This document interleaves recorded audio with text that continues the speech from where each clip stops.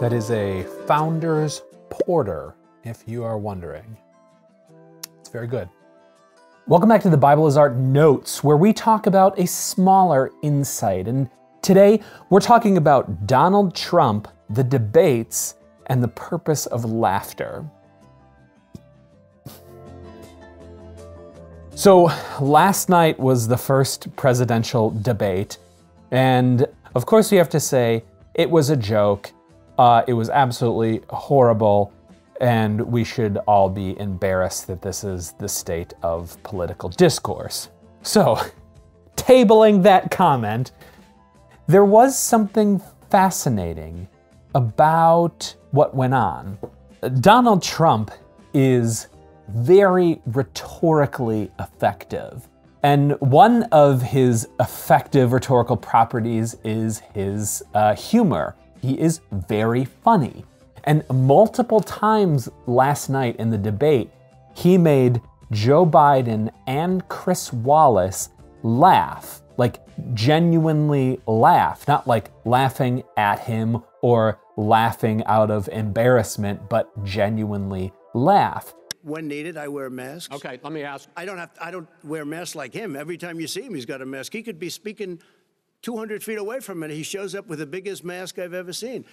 I will say this. Vice President Biden, go ahead. Vice President Biden, you are holding much smaller events with... Because nobody will show up. People with... And there's almost a superpower in the ability to make people laugh, because laughing can have two functions. It does have two functions.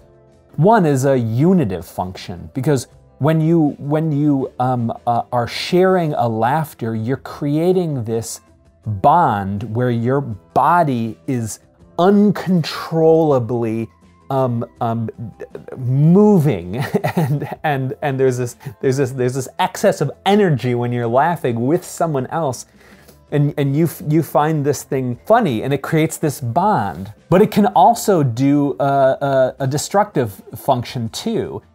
And it can do these at the same time, and that's why this is wildly amazing thing that God created.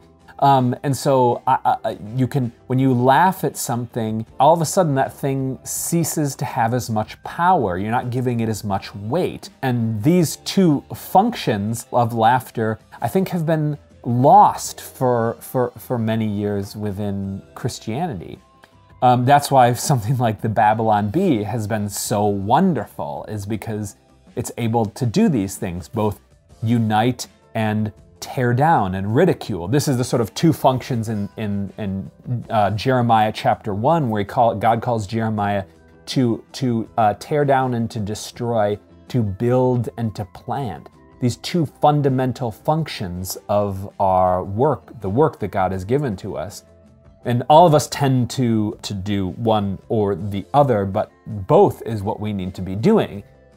And laughter is one of those things that can do both. And I remember one of my mentors in high school, I don't even remember what it was, but I was struggling with some sin, and I was calling him and talking to him on the phone, and I had a long discourse, so I was talking to him 5 minutes, going off on X, Y, and Z, I don't even remember. But when I was finished, he just started to laugh. And at first, I was very angry, and I'm like, this is a serious thing I'm dealing with, and you are laughing about it, you are making light of it. And it's like, that is precisely what he was doing. I was attributing too much weight to it. And when you attribute so much weight to it, you are giving it gravity in your life. And you shouldn't be giving sin so much gravity. The gravity should be Christ and the gospel and grace, which should have the central gravity.